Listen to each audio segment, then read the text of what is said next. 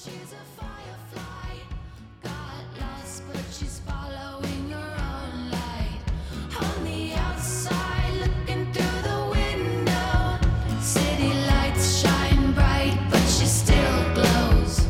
We are all miracles and must make the most of our limited time here. Each of us have these unique gifts to contribute to the world, and it's our job to develop these gifts and give them away. That's why I created the Preschool SLP podcast. The Preschool SLP is about working smarter to create real change in ourselves and in others. Being an SLP is a mission. Let's discuss topics that matter. What are the game-changing strategies? How can we treat the whole child? How can we create the shiniest versions of ourselves and of our clients? We're here at the drawing board for a reason. You bring your own unique gifts. Together, let's create better.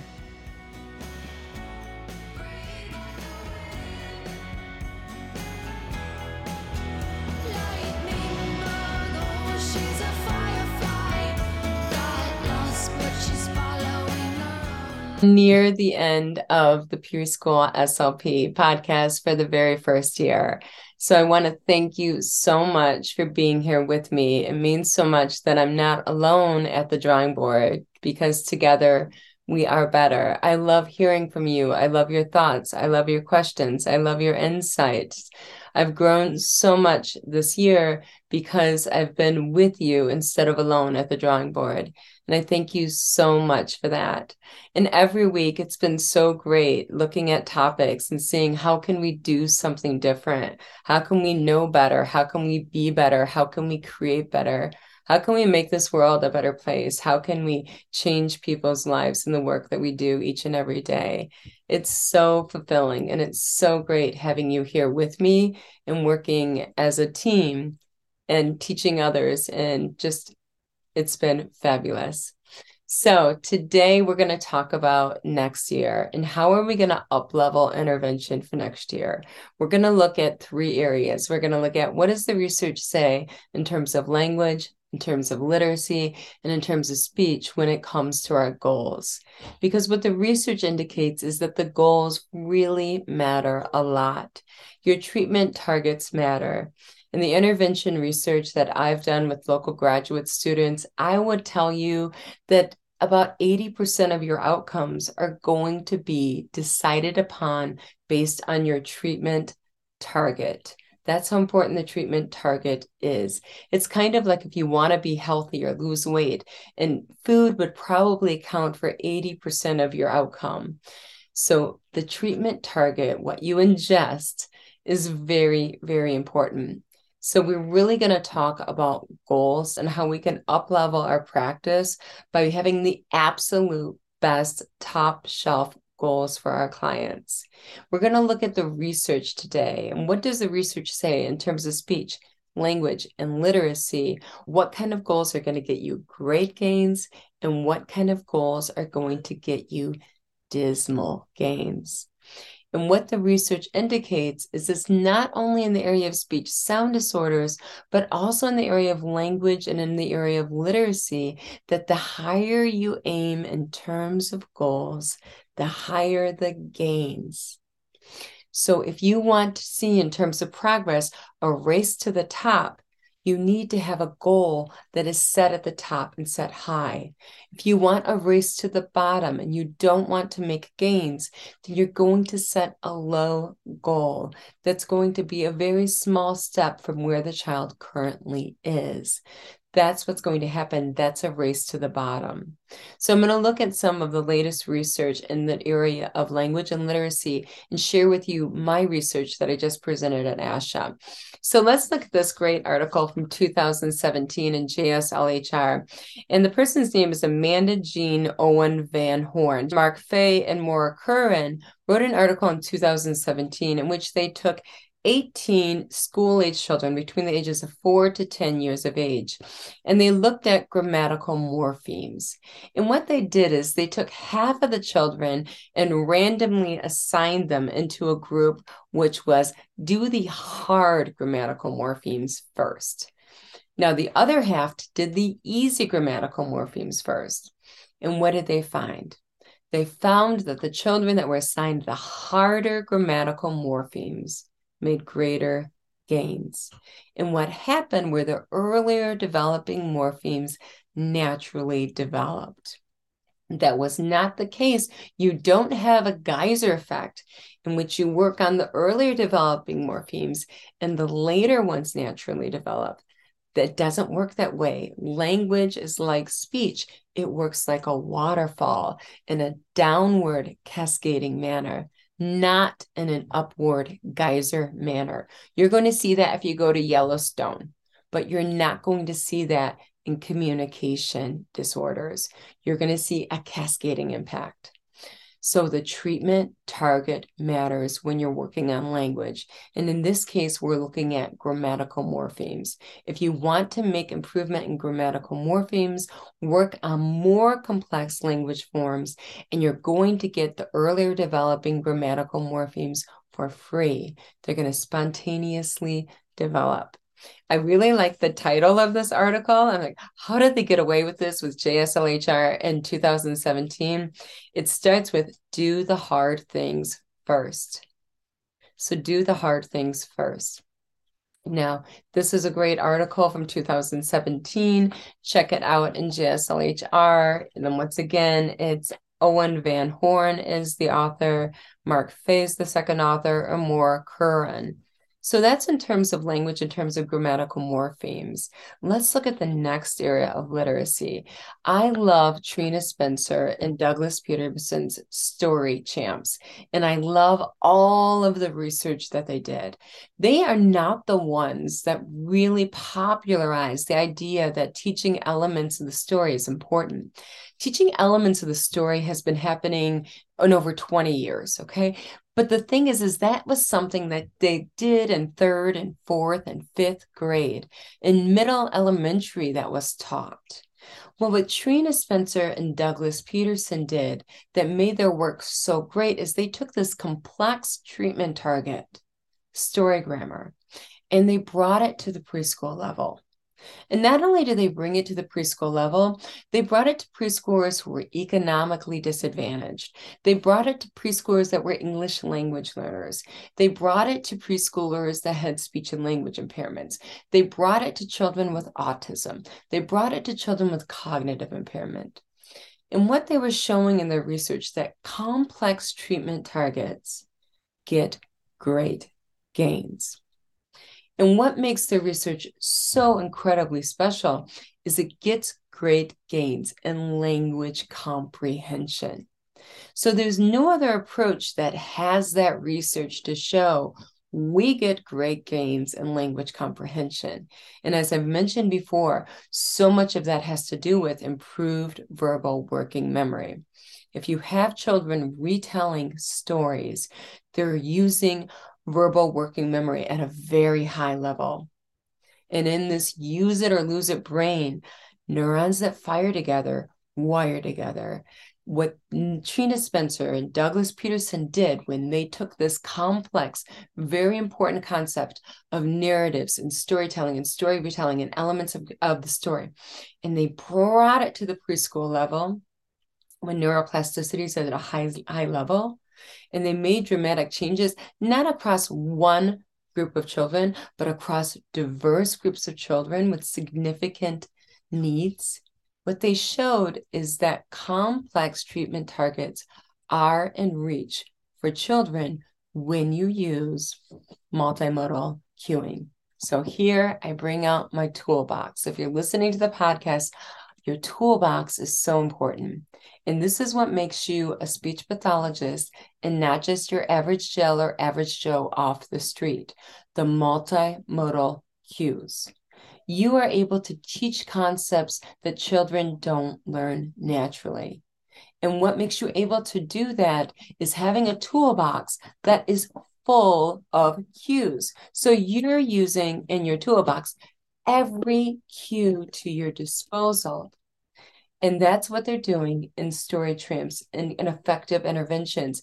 They're taking complex treatment targets and they're making them accessible and a viable treatment target to children where it's not coming naturally by using every tool in the toolbox.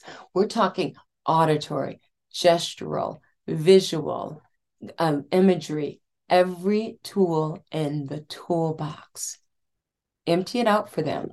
And what you're doing is you're building scaffolds. You're giving them all the support they need so that they can rise to a really high treatment target.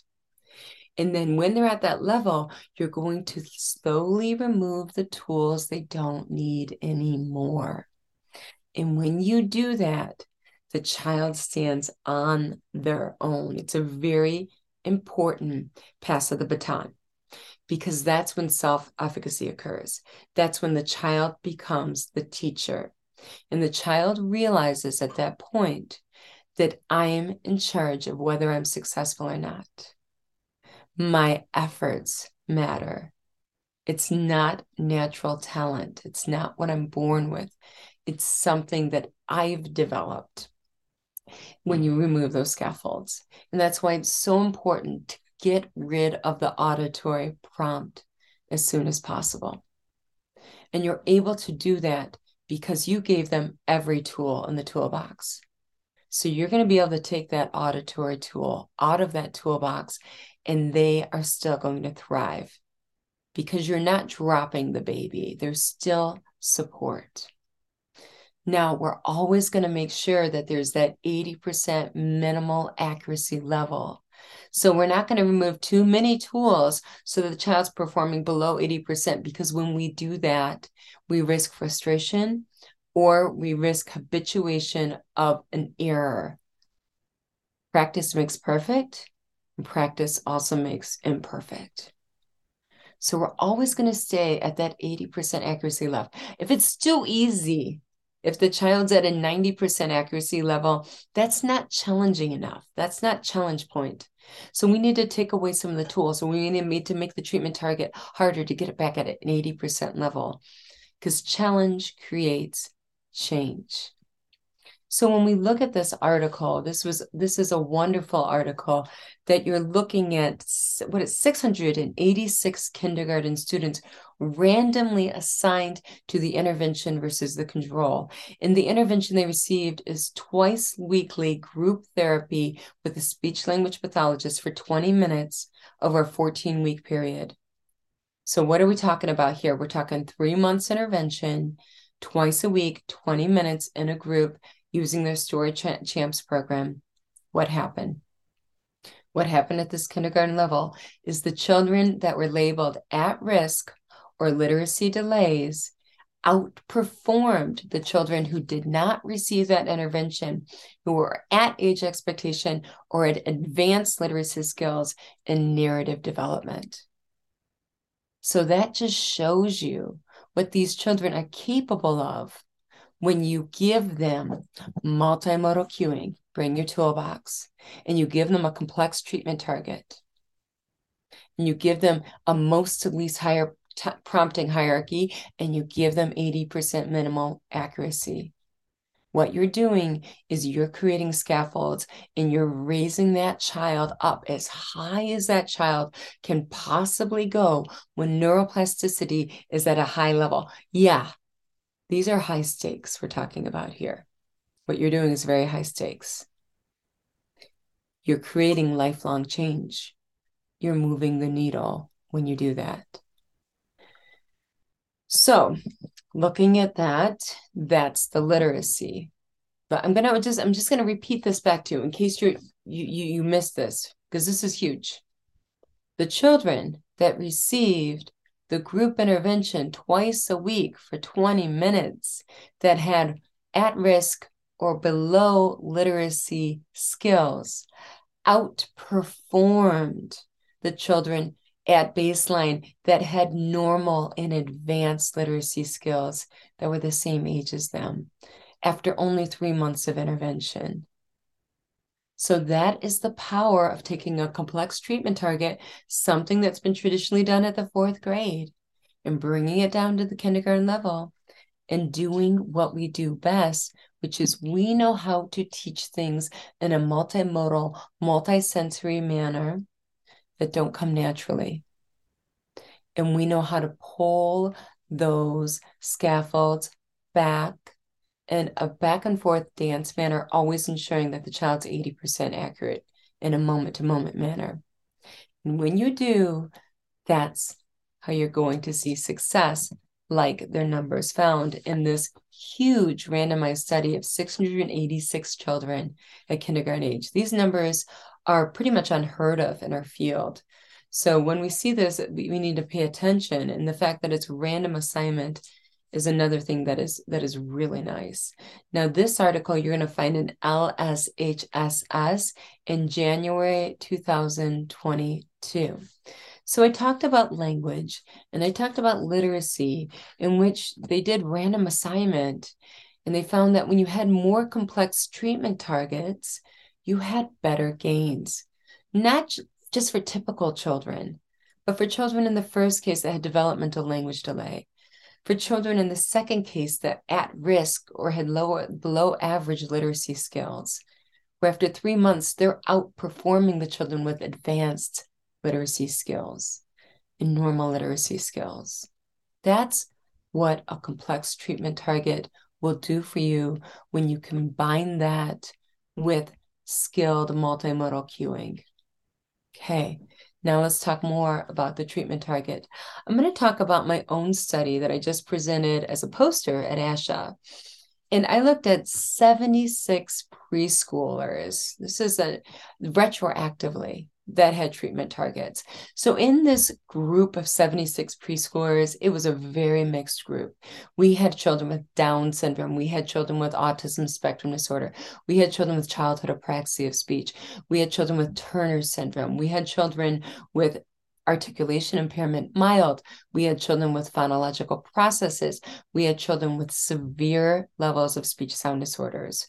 So in my group, when you looked at these 76 children, it pretty much reflected what you would see in a typical caseload, which is about half of them had articulation impairment, about 25% of them had both language and speech impairment, and about 25% of them had a pervasive developmental disorder.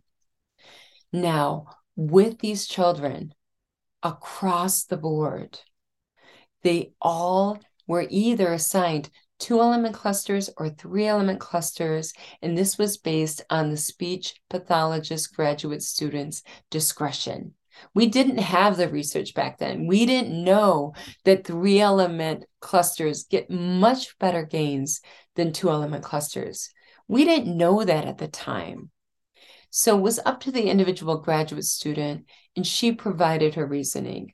So maybe the graduate student said, I'm going to go for a 2-element cluster, the word slide, SL, because the child only has problems with S and L. And if I work on splash, we're working on P, but the child already has P. And I only have 5 sessions. I want to make S and L salient. That was their reasoning. That made sense to me. I get you. Do SL. The other person is saying, well, I want to do SPL because that's more complex. That's going to tax their motor coordination doing SPL. And that's going to result in more spontaneous gains throughout their speech with the non-targeted sounds. So we didn't know what was better at the time. We were just giving our clinical reasoning. But when we looked at the pre and post data afterwards, we found that on average, the children that had the 3-element clusters instead of the 2-element clustered scored about twice as well, twice better, 2 times better when it came to the number of non-treated sounds that they said correctly, when it came to the clusters that they said correctly, when it came to the affricates that they said correctly. If they were given the 3-element cluster instead of the 2 as a target, you saw about twice the gains. So challenge creates change. And people ask me, they say, yeah, Kelly, but that's only with the children who have strong cognitive skills or strong attention skills or have strong language skills or have a mild to moderate speech sound disorder or just have phonological processes, right? That's who we use the complexity approach with. We use that with the children that can handle it. And I say, no, we use the complexity approach with all children. And all children benefit from more complex treatment targets. Don't be a gatekeeper. Don't look at these children with these pervasive labels and say, you can't do this. Never judge whether a child can or can't do something. What you need to ask is, how can you do this? So what we're going to talk about is goals. I don't care about how the child scores on the test, the single word test, when it comes to goals. I do care about how the child performs when I do dynamic assessment and I empty out my toolbox and I give them everything. That's our starting point. What can we do then when I give them every scaffold, every tool I've got? That's what I care about. So what I find actually is the children that made the greatest gains with the 3-element consonant clusters were the ones with the highest level of severity. And the reason for that is the more complex the treatment target, the more gains that the child experienced in a multifaceted manner. The more gains the child made in terms of attention, because a more complex target required greater amounts of attention. The more the child gained in terms of verbal working memory, because the more complex the target, the more verbal working memory that was required. So what happened is when you look at attention and verbal working memory, those are foundational skills. And when you make gains in those areas, you're going to see gains across the board. That's what's so exciting when I'm working with children with multifaceted impairments, such as autism spectrum disorder. And I focus on their speech sound disorder, and I focus on giving them a really complex target. Guess what happens? Their attention improves. Their verbal working memory improves. And so does every single aspect of their lives. So don't be a gatekeeper and judge these children based on their level of impairment and give them a lower shelf target. The stakes are way too high. These children are in a place right now where the neuroplasticity in their brain is very high, and you can create great change, and you're not going to do it with a low target. You're not. It's a race to the bottom. You're going to do it with a high level target. So, who is the complexity approach good for? Every child on your caseload is going to show greater gains the more complex the target. And how are we going to accomplish that? Don't ask if they can, ask how they can. Ask how. Don't ask can they, say how can they. So what we're going to talk about next is where we're headed from here. We're going to talk about goals.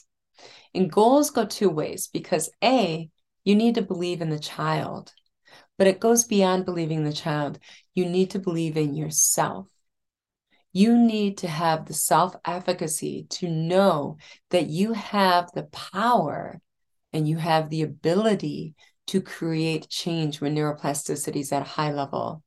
You have the ability to work with complex treatment targets that are going to create great change with this child and have a cascading impact and impact many non-targeted areas in the little time you have. So if you're ready for that, this is what I'm talking about, up-leveling. I want you to join me next week. I'm doing a boot camp. And in this boot camp, next Tuesday and Wednesday and Thursday, so it's going to be December 27th, 28th, and 29th at 9 a.m. And the first day, we're going to talk speech sound disorders. And we're going to talk about how do we make these game-changing goals that create lifelong change. But that's not enough. I need to share with you, how are we going to get there in a year? So when we go through these goals, the goals are going to show the roadmap. And they're going to show this is exactly how we're going to get to point Z. We're going to go step by step and how we're going to get there in 2023. So we're going to take all of this information, roll up your sleeves, and go ahead and make the world a better place. And you're always first.